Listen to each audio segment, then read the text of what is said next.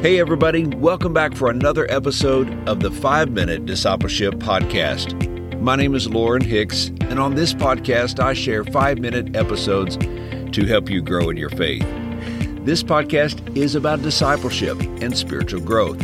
It's my prayer that these short episodes inspire you and encourage you to be a fully devoted follower of Jesus Christ. If you're new to the podcast, let me invite you to subscribe on your favorite podcast app so that you can join us each day. Today on the podcast, we are talking about hope for the hopeless.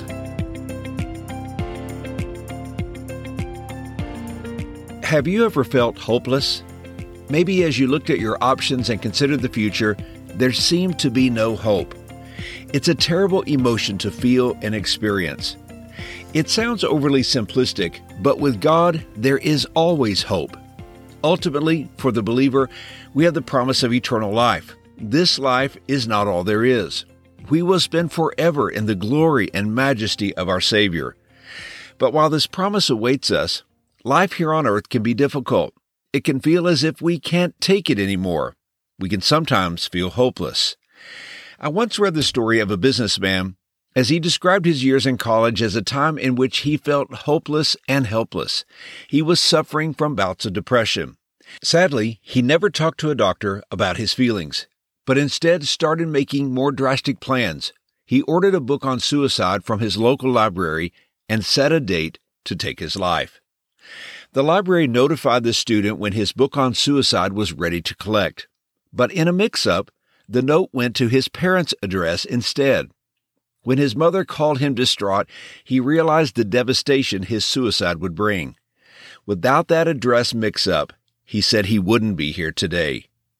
The story reminded me of God's intervention in our lives, even when we don't realize it. He is with us when we are unaware. He is working in the background when we can't see it. He is answering prayer and changing situations long before it becomes visible. The hopeless can begin to experience hope when they turn their attention back to God.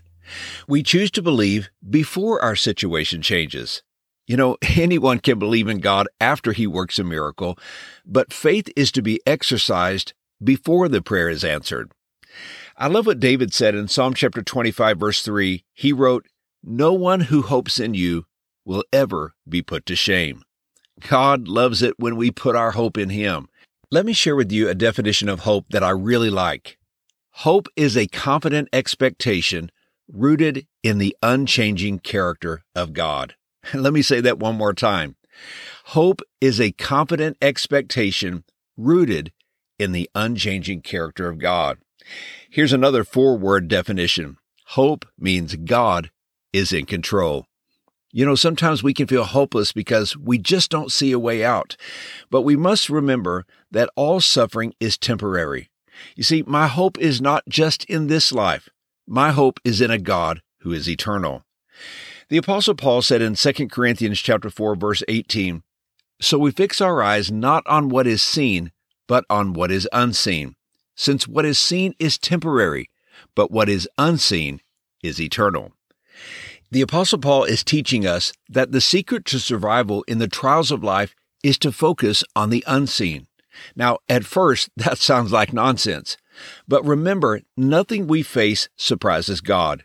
He knew the trials were coming into our lives, and He allowed them for His purpose. He is using them to teach us, to draw us close to Him. He is deepening our faith and our character. God is preparing us for something eternal. So how do you and I recapture our hope? Paul says we focus on Jesus. Jesus faced suffering and was victorious, and we can learn from His life and His sufferings. We listen to His words. We remember the truth and the evidence of His resurrection, and we cling to His promises. You and I must believe Him when He tells us that all those who trust Him will live even though they die. If we remember that nothing can ultimately defeat us, we will know a new strength in our times of suffering. Hope is a reservoir from which we draw strength to keep going. Hope is what clears your head and keeps your eyes focused on the right things when the trials of life weigh heavy upon your soul. It is biblical hope that makes a difference. And here's today's challenge. If you feel hopeless, Remember, God sees you, He knows you, and He loves you. Trust His plan and His purpose. Let His presence and His faithfulness give you hope. Hey, thanks again for joining me for today's episode.